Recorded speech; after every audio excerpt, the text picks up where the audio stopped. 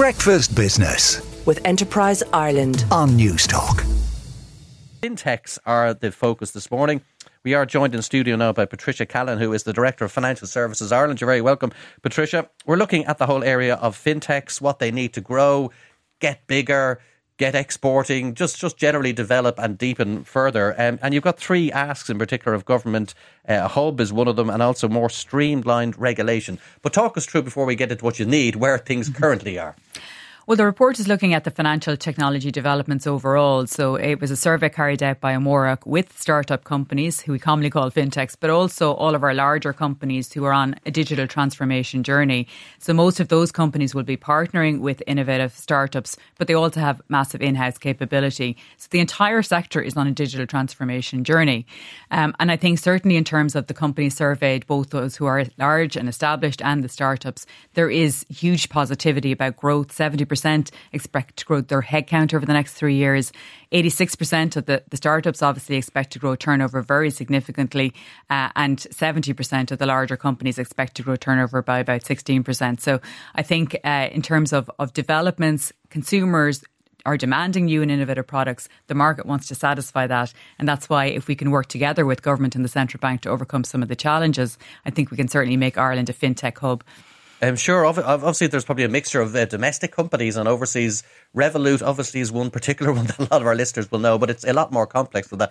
But just give us an idea of the balance between domestic companies and overseas in your membership. Well, in terms of the survey, there was 44 startups and 11 established firms who responded to that. So it's a good sample size. But what we certainly noticed was that the vast majority of people in the startup zone are operating outside the regulated space. So they're adding value in terms of areas like RegTech, InsurTech, or they're selling their products into regulated firms, because that's deemed to be the hardest part.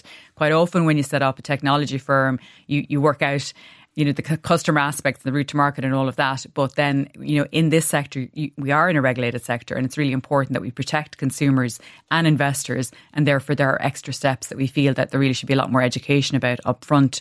And that's why we came up with this idea of a fintech hub. It exists in many other countries like StationF in France, the similar ones in Australia, UK, etc.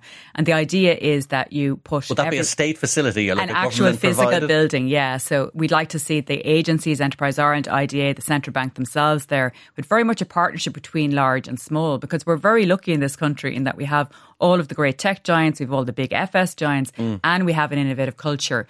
And by putting them all into one place and developing accelerator programs, we feel that then Ireland can really compete. Yeah, because it sounds almost counterintuitive. Why do all these incredibly digital companies need a physical building? But it must be about networking, is it? Or swapping ideas? Or what's the emphasis on a physical building? Yeah, it's very much around the innovation teams and that network and people who've been through the process sharing their learning with others. And we find that certainly helps people and even down to questions about, funding in terms beyond technology. That's certainly really important.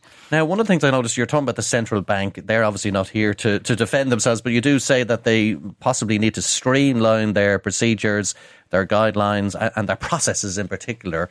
Is this just something they haven't paid any attention to yet, or are they going to hear what you're saying? What's the cause of this non-streamlining, if I can call it that?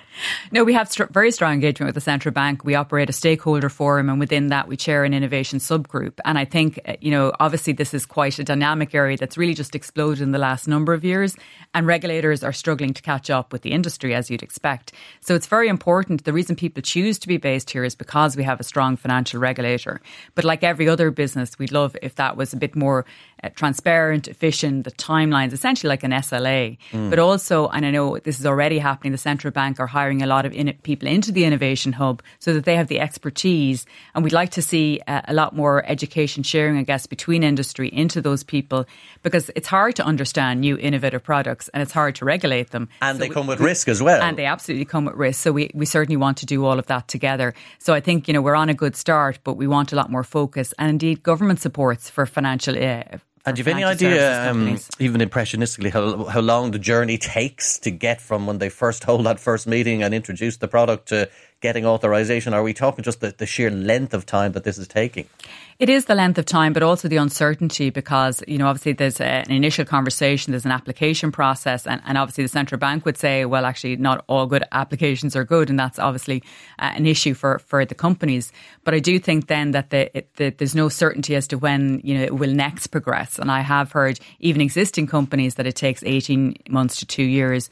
And if you're choosing where to base your business, then this is a competitiveness factor because then you might choose to go to Luxembourg or France. London is a particular one, yeah. I mean, I know that some companies, one of whom I mentioned a few minutes ago, found the experience very bad. They weren't happy with the amount of time it took. But also, some of these fintechs, some of them are quite big now. They've got big balance sheets and they grow very quickly. So they sort of go from zero to very large very quickly. So that probably is the challenge for the central bank. And that whole risk factor, as you say, these are products that have been untested. They're innovative, but equally they're maybe don't have a very long tail on them from previous. So people go, well, what exactly is this thing bringing? So I presume that's where the central bank are coming from. Yes, we want to be competitive, but on the other hand, we don't want the wrong type of companies coming here and getting authorisation and blowing up the Irish financial system, which, as we know, happens not by these guys, to be fair, but it happened a few years ago. Absolutely, and that's why we've asked the central bank to consider introducing what's called a sandbox, and this again has worked very successfully in the likes of the UK, where you essentially do allow companies to come and trial their products in a live environment, but in a safe and secure manner in order to get learnings. And by both talking together, I think that's the biggest benefit that the UK have found, that there's a real understanding of the sector. But importantly, in Ireland, that would need to have cross-border functionality. Pretty much nobody sets up here to do business in FS. This is very much a global base for companies. So that's going to be critically important. And we've made specific proposals around that. And the other aspect then is for established firms, when they want to change their business plan, sometimes small changes can take a long time to get through the process. Because we obviously want to avoid what they call regulator shoppers, who are just going from one place to the next. One final part, Patricia, what you've got in this, I suppose, modest wish list is the whole idea of talent and human capital. Obviously, these are new technologies. Some of them are literally just happening as we speak. I'll be talking later on the programme about AI in various guises. But it sounds like there's still a dearth of staff in certain areas. Is that a problem with the education system? Is that just because it's just new, novel technology? What's going on in that area? Well, we already have 105,000 people employed in financial services. And again, there's some great jobs. A lot of the cutting edge innovation is in this sector, but you're competing for essentially software engineers, compliance professionals with the big tech and even across into other sectors. Off, so has that helped a little bit? There's a bit of a pool building? But they've actually not really been laying off technology people, so it depends on your perspective. There's lots of salespeople around. I think it's very important, though, we do still keep that focus up on STEM in secondary school through into university, because again, in our industry, obviously finance, asset managers, skills like that are also in demand. So we have 1.5 billion euros in our national training fund, which was gotten from employers through employers PRSI for training, and yet the government haven't actually released that money. So we'd like to see that money being released both directly into firms, but also into the university sector, so firms and universities can work together developing programmes for the jobs of the future. Is there particular roles you say are in most demand? You're mentioning compliance. Is that the one you'd pick out as where the tightest pinch point is?